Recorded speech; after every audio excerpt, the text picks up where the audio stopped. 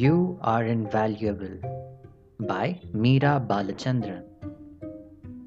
Once, a speaker was addressing a packed audience on the topic of self respect and motivation. There was pin drop silence as all the participants were engrossed in the interesting anecdotes being given by the speaker. The speaker held out a 100 rupee note high above his head. Who all would like to have this 100 rupee note? He asked as he waved it over his head. All hands went up in the air. Good. I am glad that all of you are honest enough to say that you need money. But I am now going to do something with this currency. Watch me and raise your hands if you still want it, he said. The speaker then went on to crumple the currency. How many of you still want it? He asked. All hands went up in the air. Suppose I was to make the currency a little dirty, would you still want it? Without waiting for an answer, the speaker dropped the currency onto the floor and crushed it with his shoes.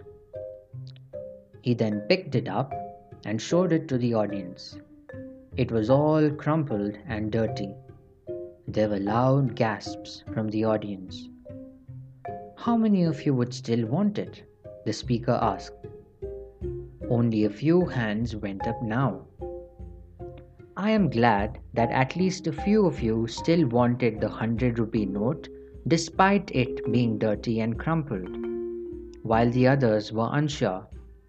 This is because these few people realized that the 100 rupee note is still as valuable as it was when it was clean. The external appearance of the currency may have changed, but its value is still the same. You have a very valuable lesson to learn from this, the speaker said.